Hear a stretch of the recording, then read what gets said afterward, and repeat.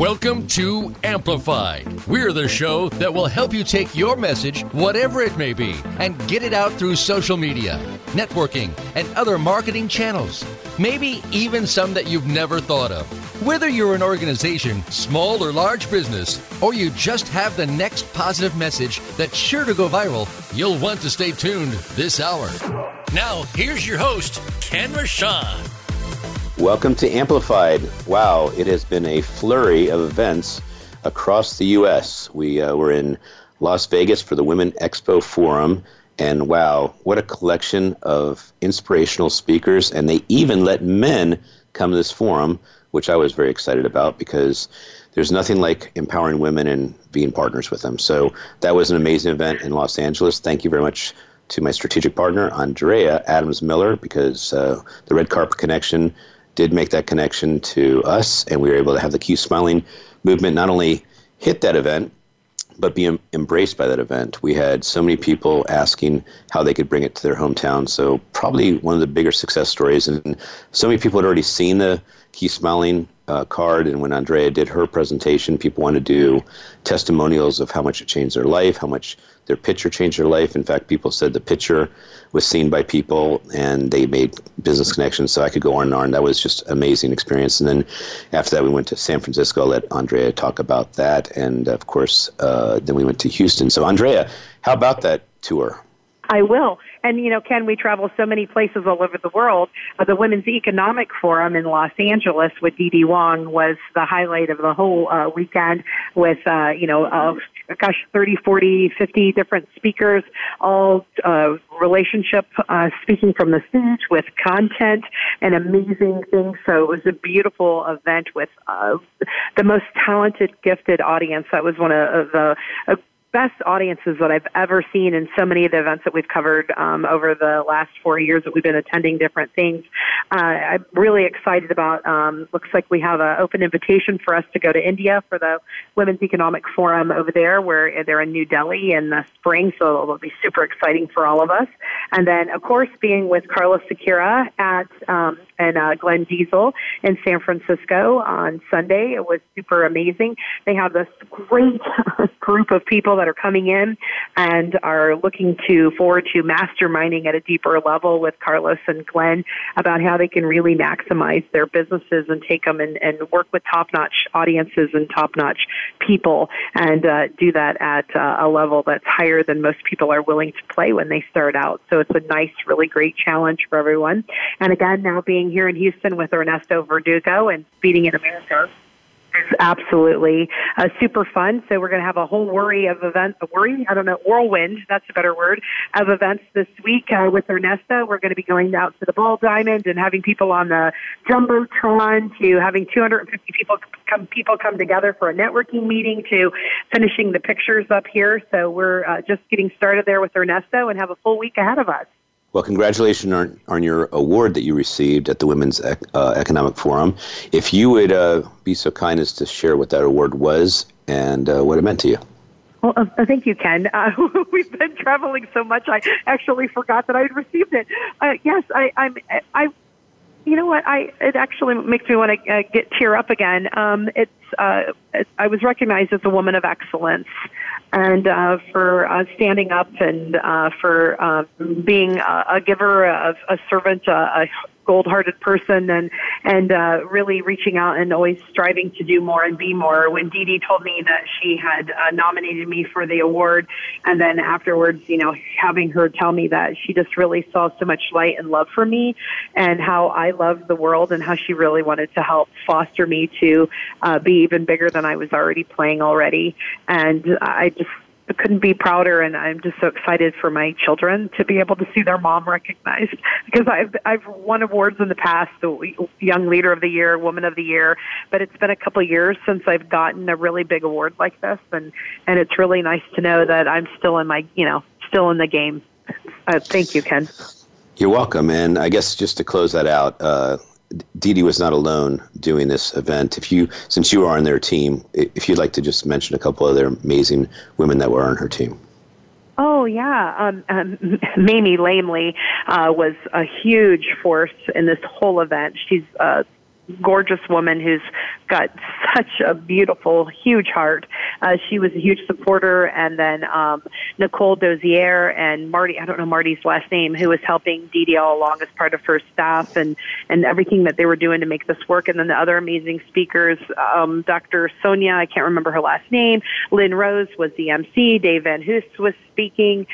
We had, Siddiqui, I don't know Siddiqui's last name. She's this gorgeous woman who's traveled all over the world and photographed the Dalai Lama 15 times, I think she said.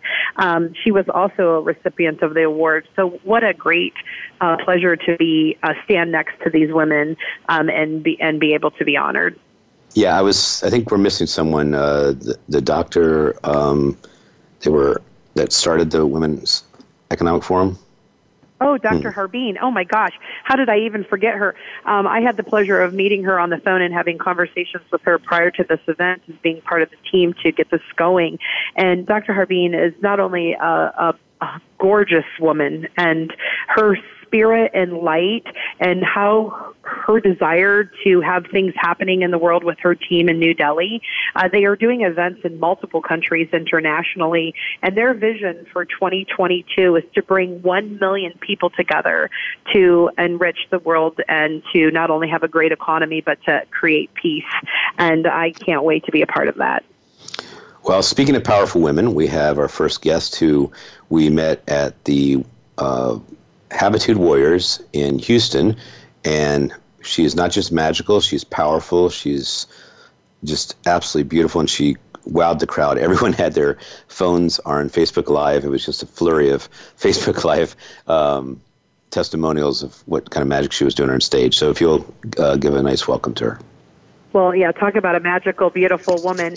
Luna Shimada, oh my gosh, she's so gorgeous, her light. I had the pleasure of spending time alone with her and really getting to know her as a friend now. She's been performing in top venues across the world, from Europe to Japan to America and everywhere in between, and in the showrooms of Vegas as well. She's also the recipient of the prestigious World Magic Award and Best Female Magician, which aired nationwide on Primetime Fox Network. She's a philosopher and a teacher of magic, and her many talents encompass writing, dance, performance, art, and motivational speaking and motivational word poetry. I mean, she is just theatrics on stage, and she just comes alive.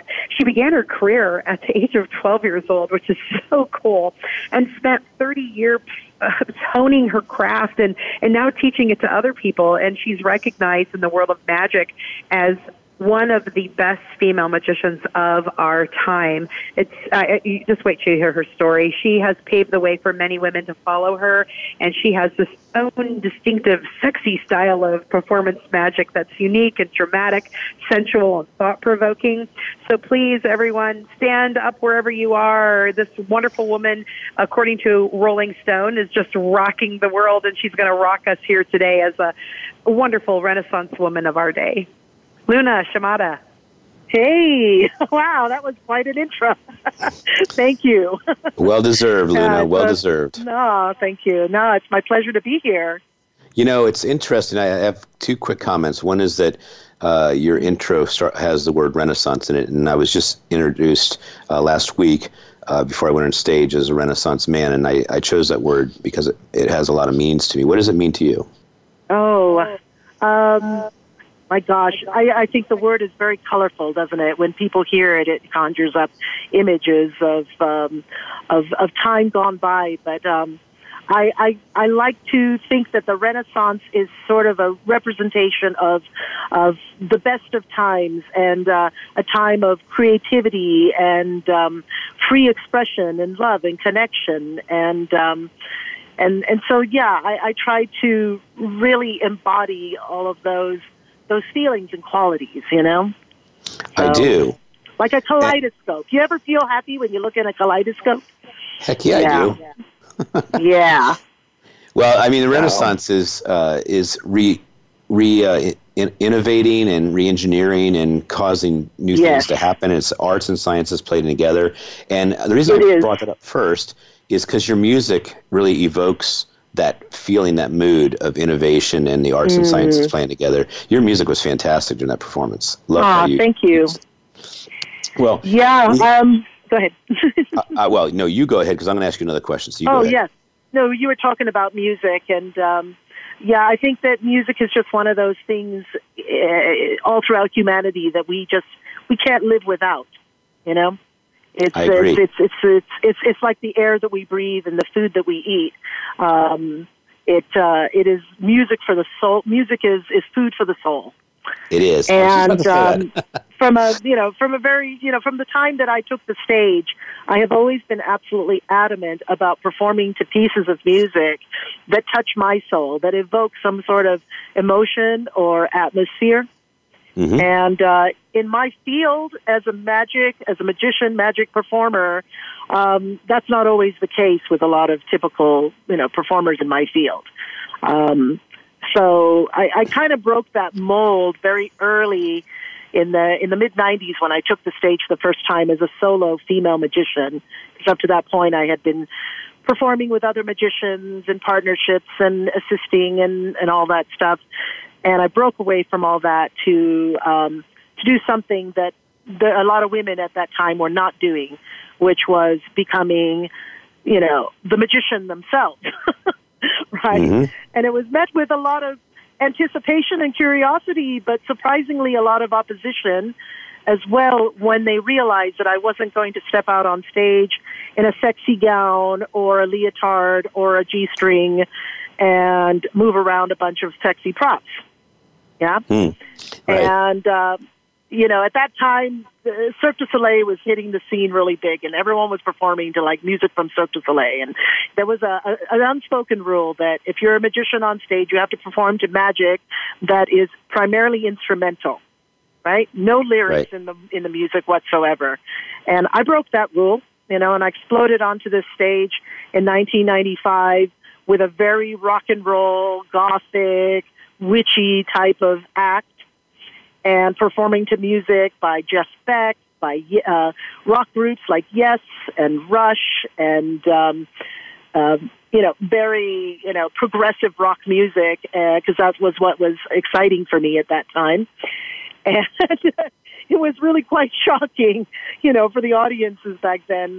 Not received really in the way that I expected it to be, but now it's just become the norm, Mm-hmm. And I'm always trying to get ahead of myself.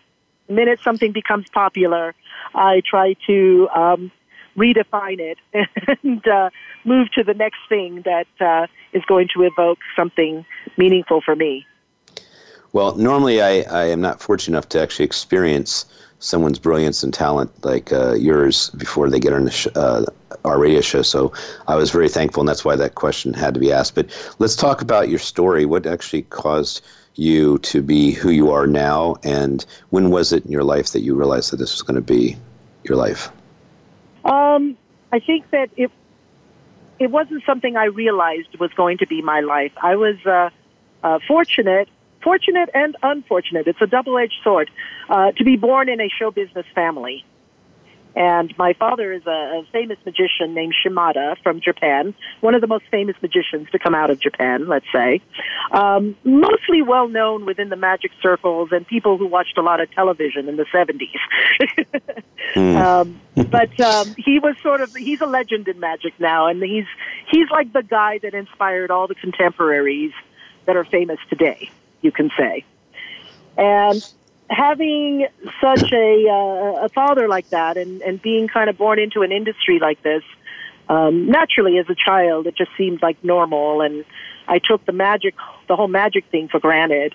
But I did grow up in theater. I grew up in cabarets. I grew up, traveling all over the world in different countries.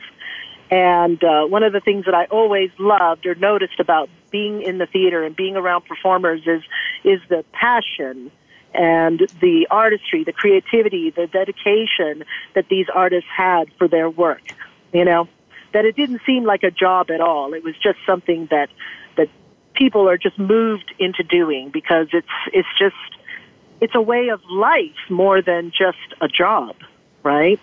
Totally. And I knew from an early age that that was going to be my path as well, that I was going to be a performer no matter what. I had the bug, and I took every opportunity from the time I was a small child to get up on stage, even if it was in a nightclub, during a band session. I'd jump up there with maracas and start shaking the maracas.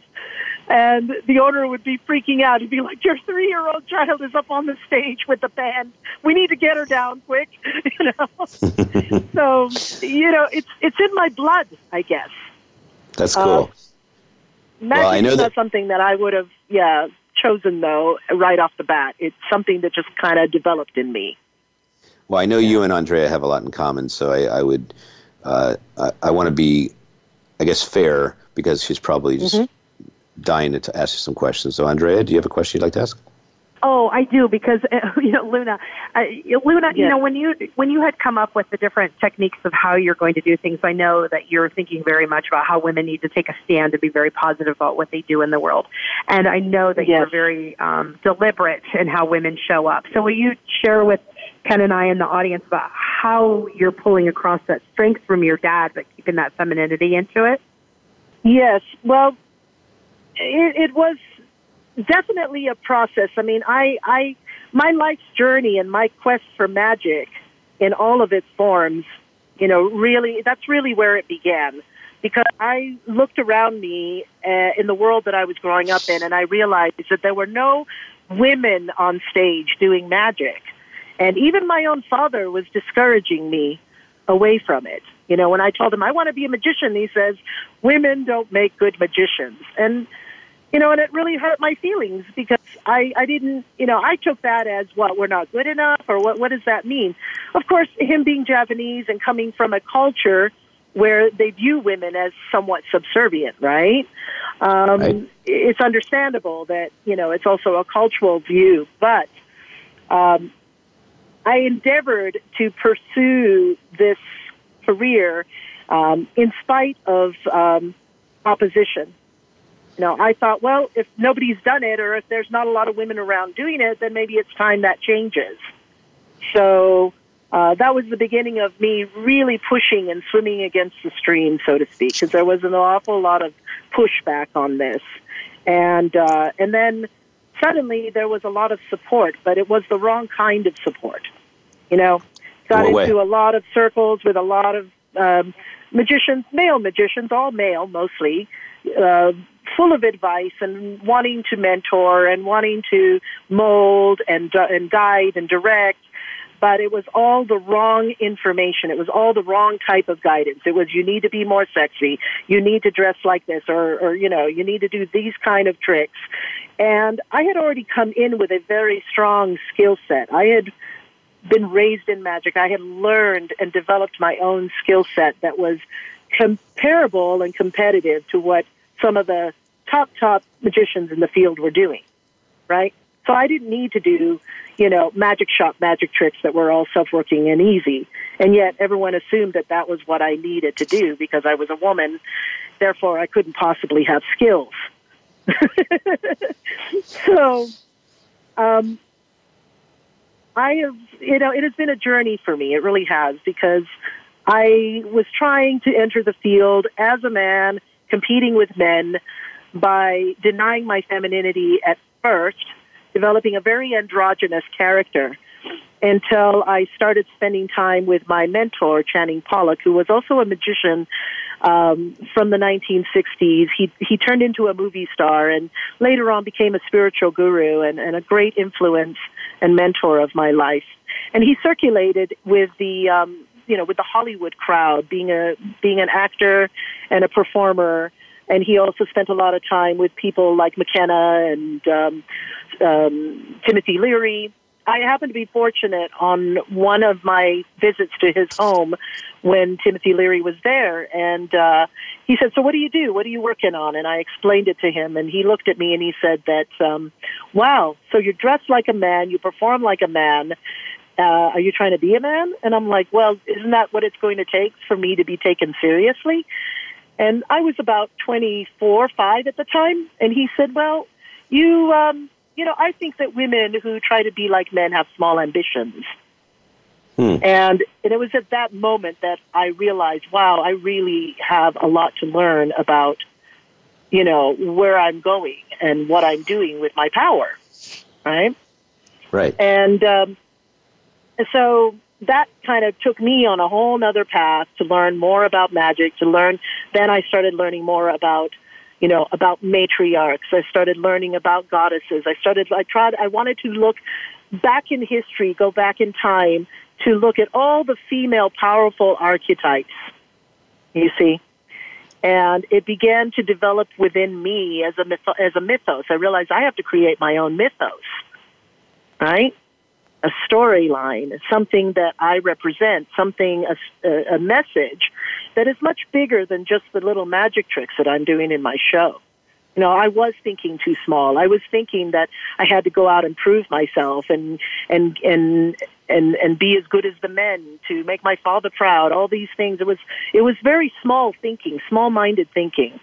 There was something much bigger that was being developed and created. As I began to create my show, all these objects that I was attracted to that came to me subconsciously through visioning and dreaming and just manipulating and moving things through my hands, it all started to kind of create itself.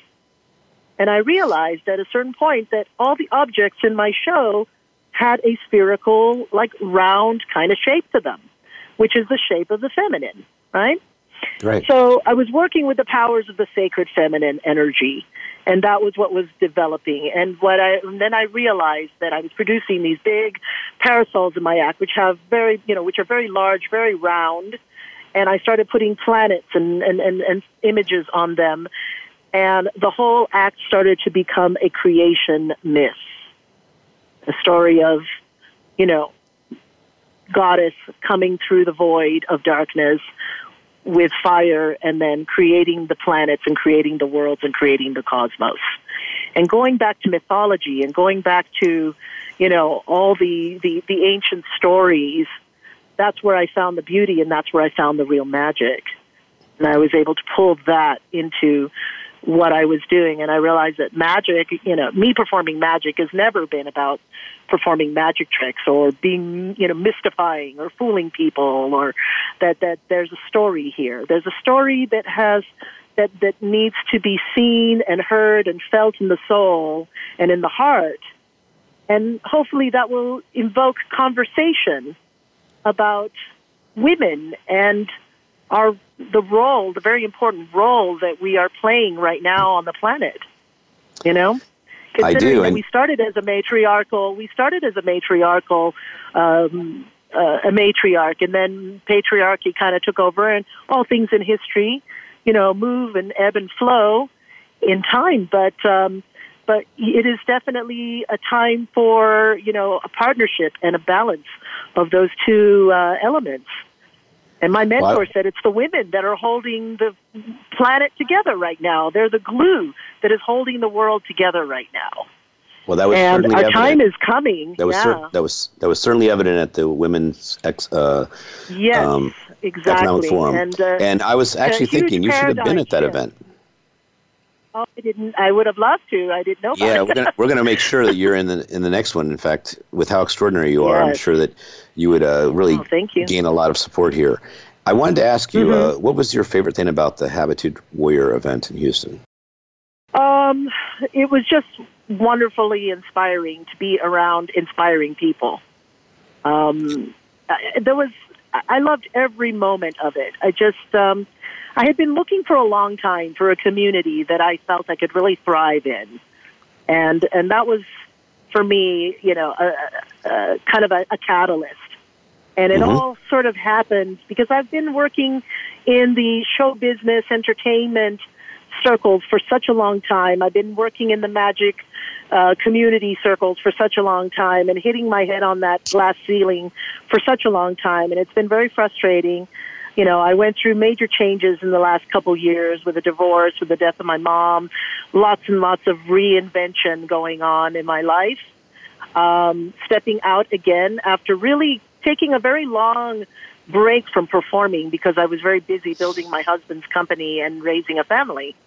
right? So here I am finding myself a single mom with 3 young children and having to step back into that arena again and having the game field completely changed.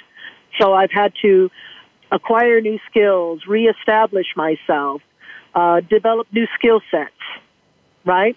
And reinvent and reinvigorate my message.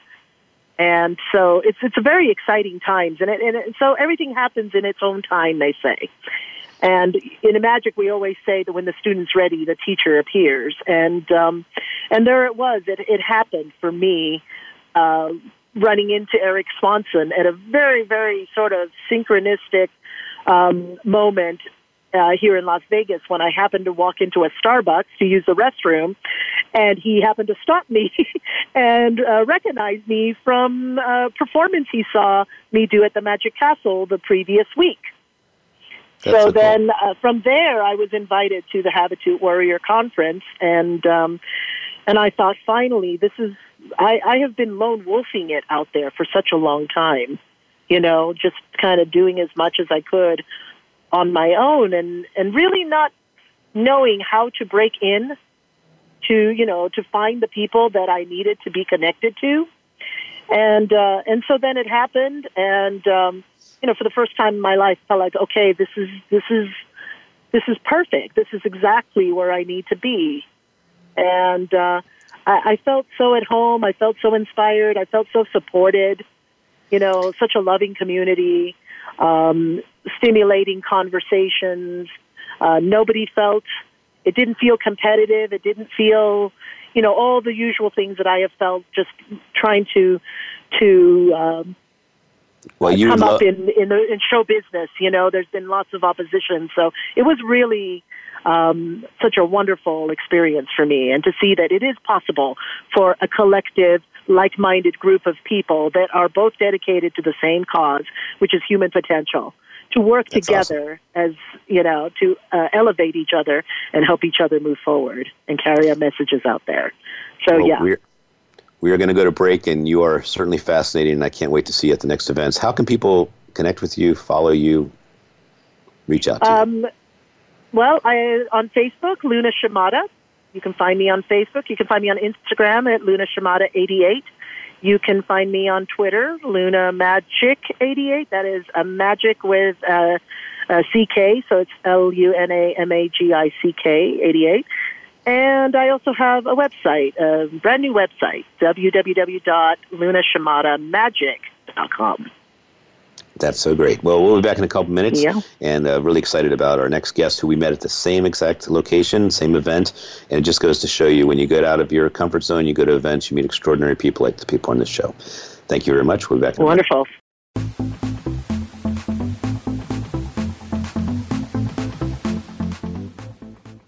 This is the Voice America Influencers Channel. Be inspired. The Umbrella Syndicate amplifies good causes, good people, and good messages. They offer a suite of services that help people and businesses gain better exposure. Through working with the Umbrella Syndicate, you gain the ability to reach an audience of 50,000 unique people a week. They have recently reached over 20,000 followers on Facebook. You can view their photography and how they use it as a strong promotional tool on their Facebook fan page, facebook.com/The Umbrella Syndicate. Show them your support by liking their page. If you want to join the ranks of the influencers, you've got to think like an influencer.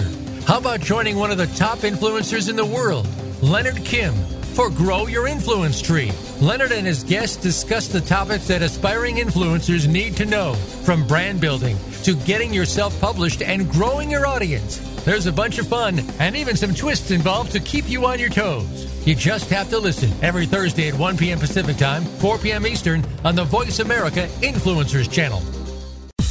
Have you had a chance to check out Voice America's online magazine and blog? If you love our hosts and shows, check out articles that give an even deeper perspective, plus topics about health and fitness, movie reviews, philosophy, business tips and tactics, spirituality, positive thought, current events, and even more about your favorite host. It's just a click away at blog.voiceamerica.com. That's blog.voiceamerica.com. The Voice America Press Blog. All access, all the time. We don't follow, we lead. Join us, the Voice America Influencers Channel.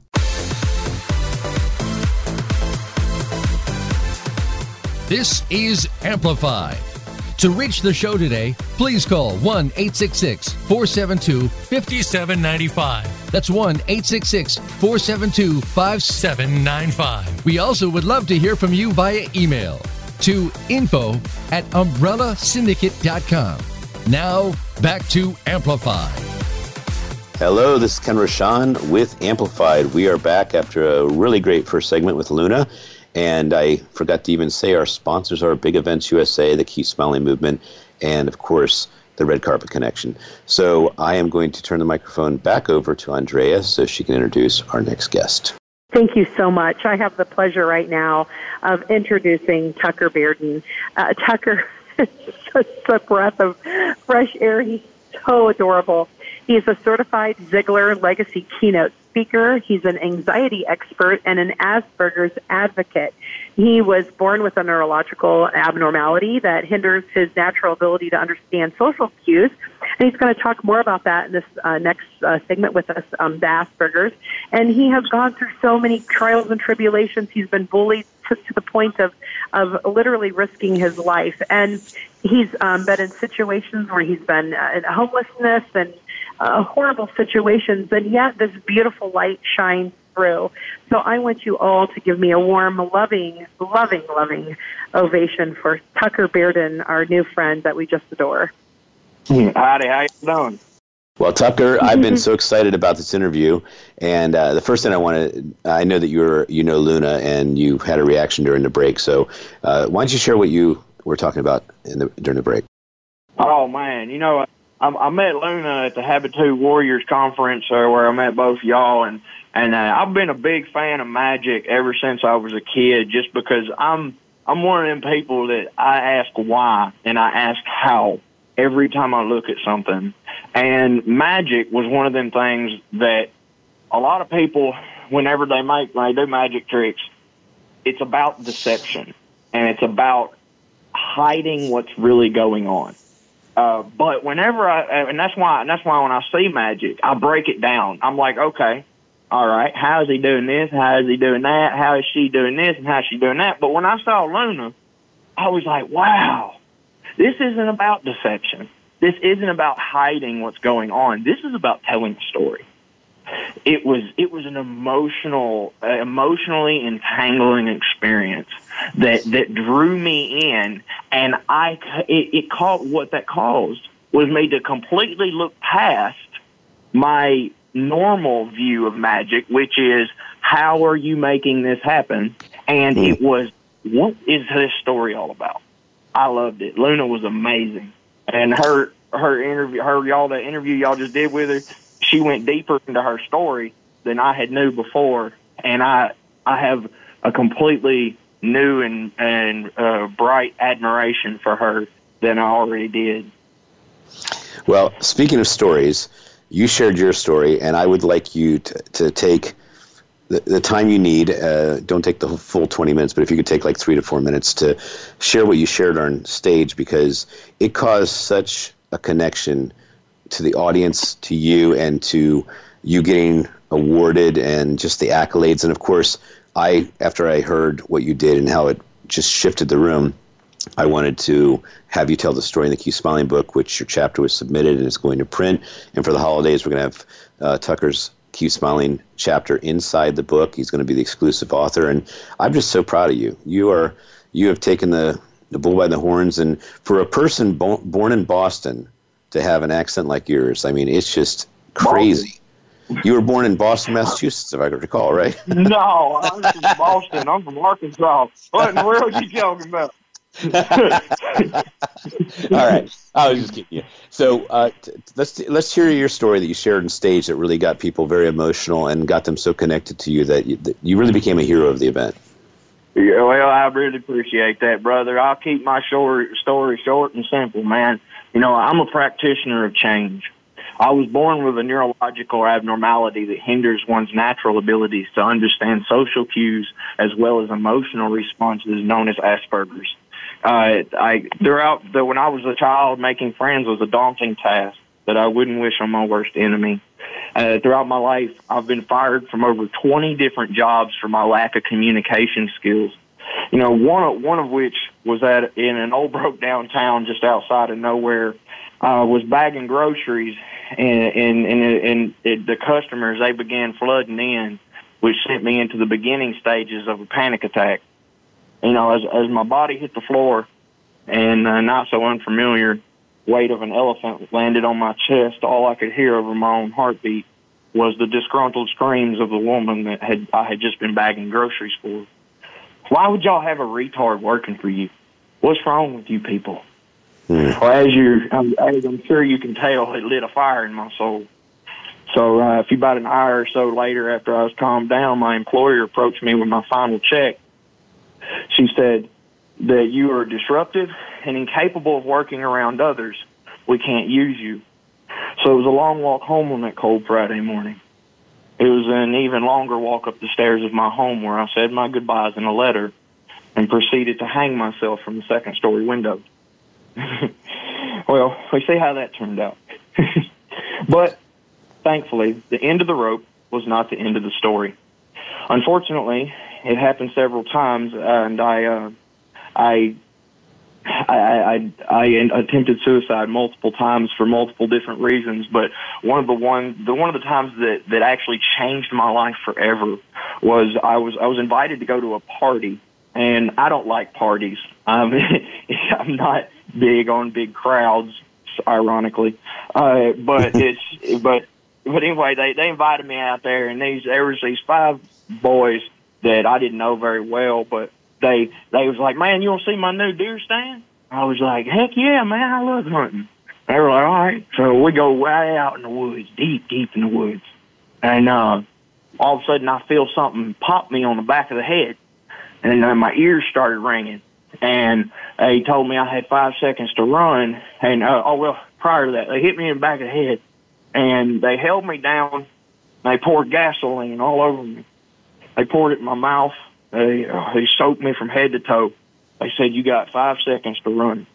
And I was like, what? What's going on? Because I just got smacked in the head with what I'm assuming was a limb. And they lit jumbo-sized Roman candles and started chasing me through the woods, telling me that I was going to burn. And I ran for almost 24 hours straight, nonstop. They wouldn't let up. They just kept coming and kept coming and kept coming. And I went home the next day. When I woke up, I wished more than anything that one of those fireballs would have ignited the flame, because being burned alive cannot possibly hurt as much as knowing there isn't a single person on this planet that I can call my friend. But I went down to the creek after that because I pulled out a .410 shotgun. I loaded it up. I put it in my mouth and pulled the trigger, and it didn't go off. I still keep that shell by my bed every night as a reminder. You know, I went down to the creek, and there's like 4 or 5 bald eagles that live down there. I love watching them fly. They're majestic. And I looked up, and I saw one jump off of its nest and take flight. And in that moment, my life changed forever. I knew, I saw that nest, and I was like, wow, the most beautiful things in this world are made up of tiny broken pieces brought together to do something great. And so I left there. I knew I had to make a change in my life, so I started working with thoroughbreds. And I was working 7 days a week, 365 days a year. I didn't get a single day off for 3 years. I was making $179 a week. And while trying to find free movies on YouTube, I came across something known as TEDx. And deep within the catacombs of my spirit, I felt just this raging fire. And I was like, that's what I'm supposed to do. That's what I was put here for. But I didn't know how to overcome this anxiety. But then I came across a quote by Zig Ziglar that said, you can have anything in this world that you want if you only help enough other people get what they want. So I started taking $50 out of that $179 every week.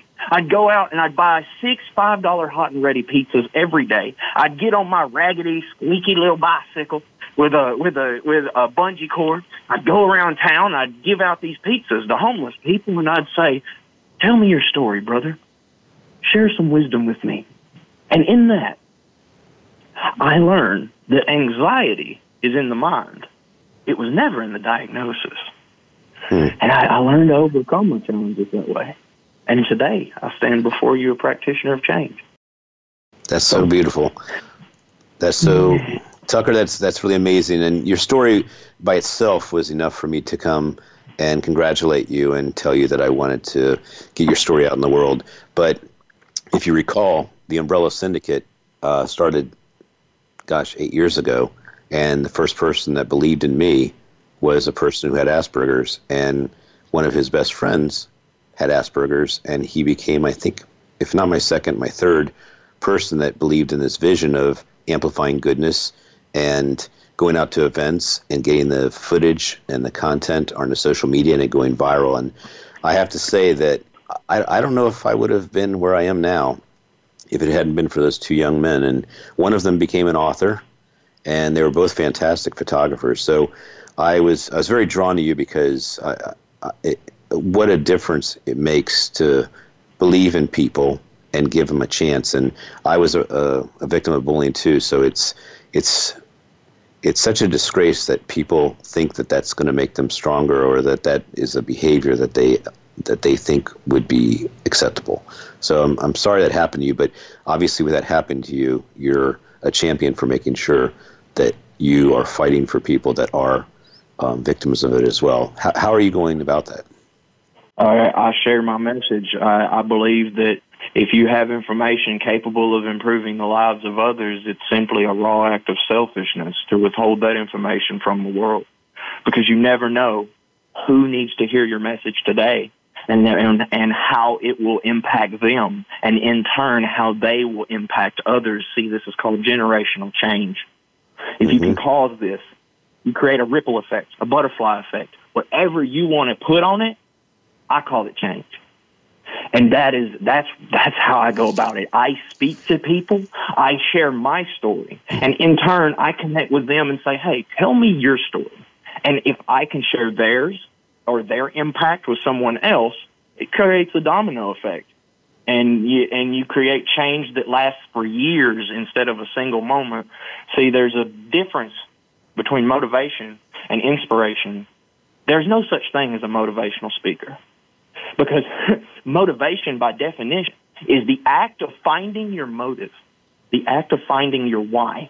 I can't tell you why you do what you do. No one can. But I can inspire you to find your motive. And if I can get you to find your motive, if I can help you locate your why, then that gives you an upper hand on changing the world. I agree. And I'll tell you what, Andrea was emphatic after I shared with her that you were going to be doing a Keep Smiling book, that we are both going to champion that book and help you raise money with that book for anything related to victims of bullying, as well as anything you can do to help homeless people. So I wanted to bring her in because I know she has a question or two. Andrea? Oh, Tucker, I was so blessed to hear you talking. I've been very fortunate to work with a lot of people who have Asperger's, both in the dating and relationship world.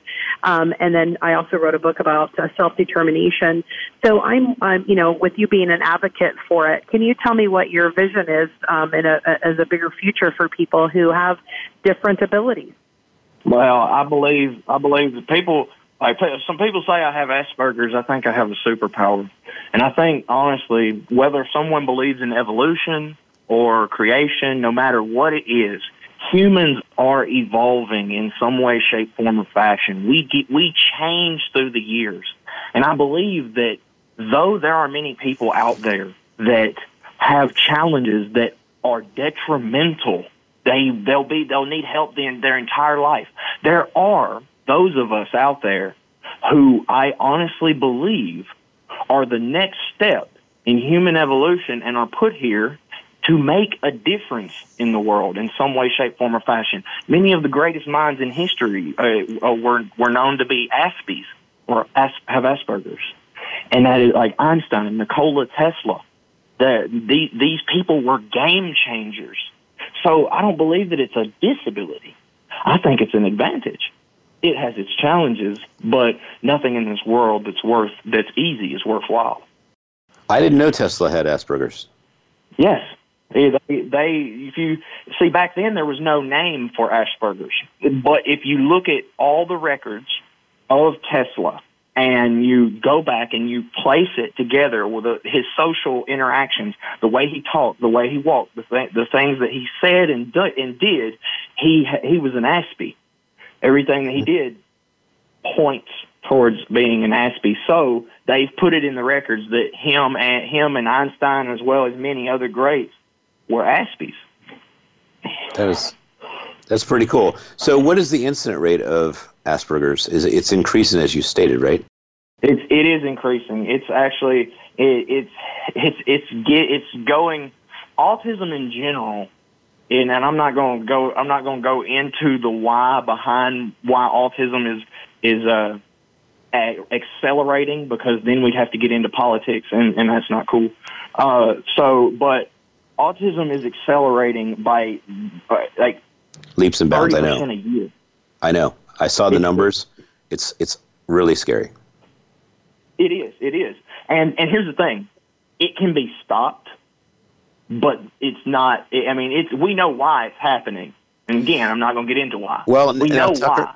Tucker, can we go there without going political? So let's do the why and let's do the solution. Let's just do it. No politics around. All right. Okay. Now, all right. I'm going to try to do this as politely as possible. Do it, brother. Do it, brother. You can do it.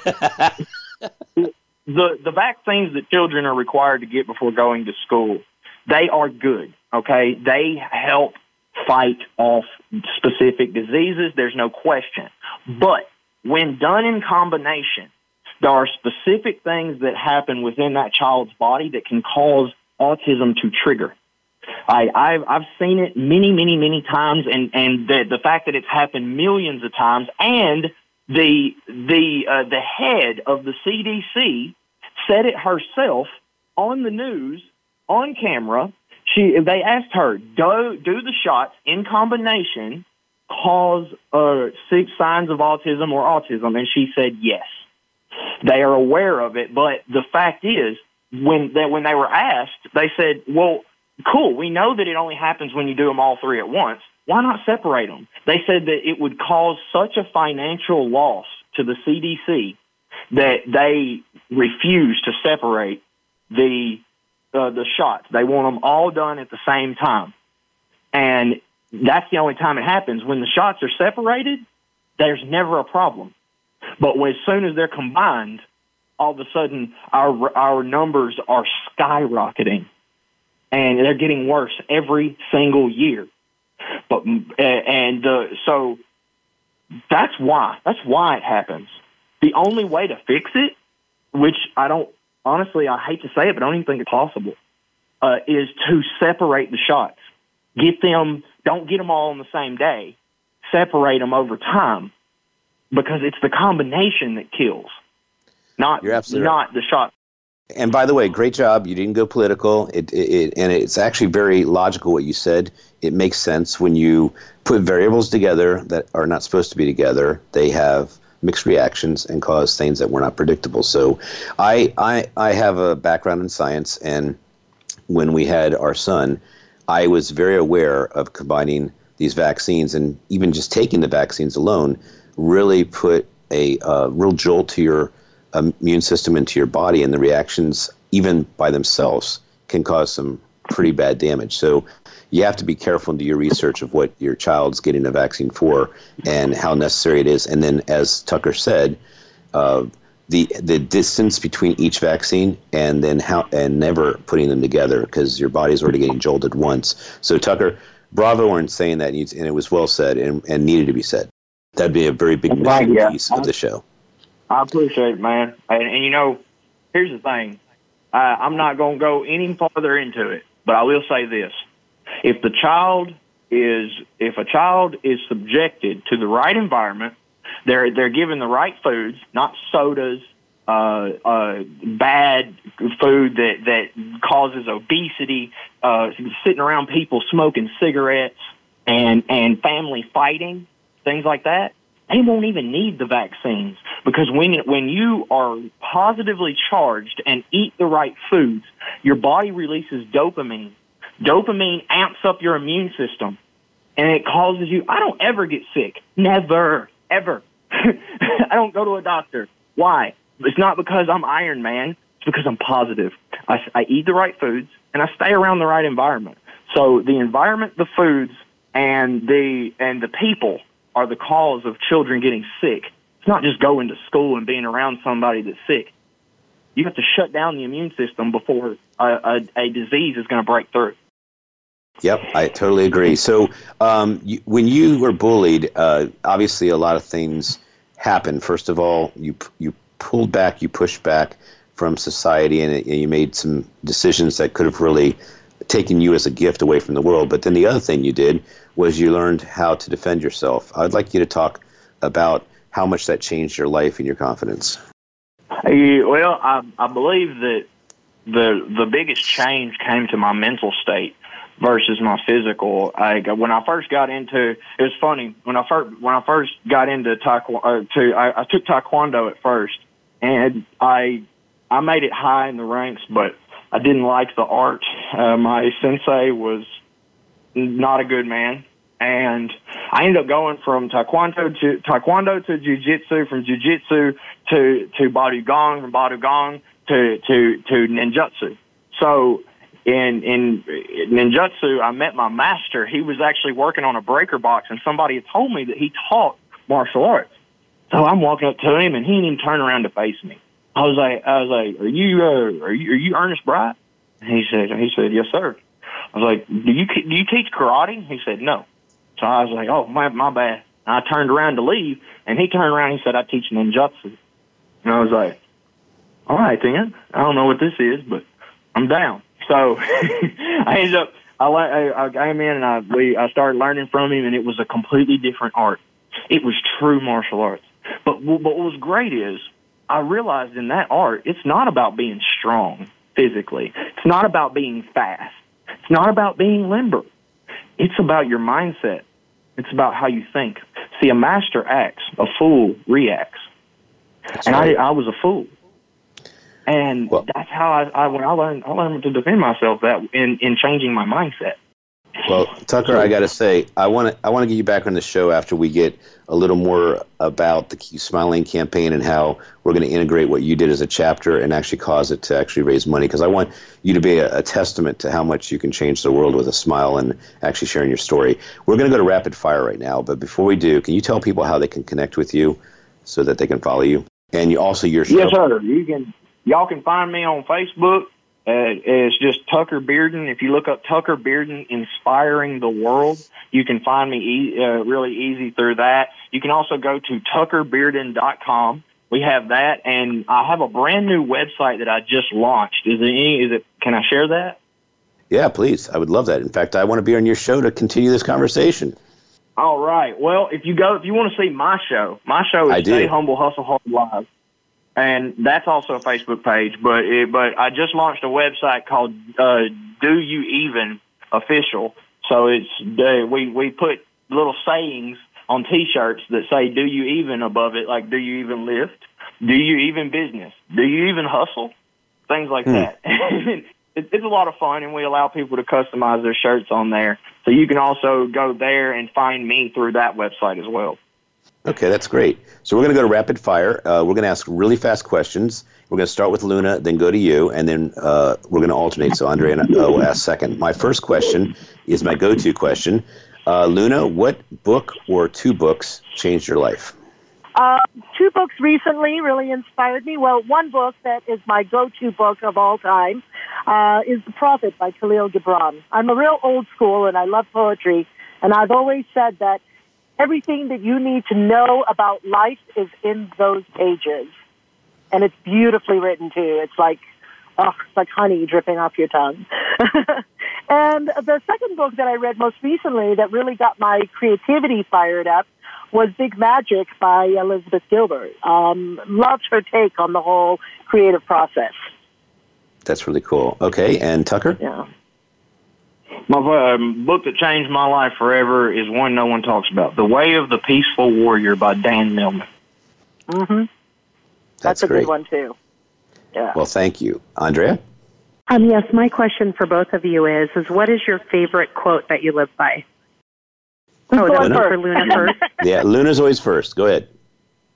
My mind is the key that sets me free. That is a quote by Houdini. Beautiful. And I think it's pretty self-explanatory. Yeah. Tucker? I hate to do a quote by myself, but this is my quote, and this is what I live by. And that is, if you can be the spark that lights the way through the darkness for even one person a day, it doesn't matter if your name isn't remembered throughout history. Your entire life will be worthwhile. Yeah. And that is beautiful, Tucker. And I'm glad you picked your me quote. up. So, last question. I'm going to, since we just had Thanksgiving recently, Luna, go ahead and give a shout out to someone who's changed your life, a mentor, or just tell someone that you love them. Oh, yes. I have to shout out to my sister by heart, who is always there for me to support me in every endeavor, in every way. Awesome. Ezra Vidal, I love you, sweetheart. I don't know what Tucker. I would do without you, honey. Good. Tucker, really quickly. And of course, my children. Of course, my children. Right. Tucker, go ahead. I got to say, Manny Lopez, Eric Swanson, and my Aunt Teresa. Without them, I would not be where I am today. I'm forever grateful for everything that they've done for me, and I love each and every one of them. You going to be at Cervex? I'm doing my best to be there, man. Okay, but same here. I'm on the pathway of it too. So, Luna and Tucker, you guys are just amazing human beings, leaders, and forces of good. I will say that Habitude Warriors coming out to see you guys in action really changed my life, and I'm so glad you could be on the Amplified show. This is brought to you by Big Events USA, Keep Smiling Movement, of course, the Red Carpet Connection. Andre Adams Miller, thank you so much for being a co-host and bringing on these great, wonderful people.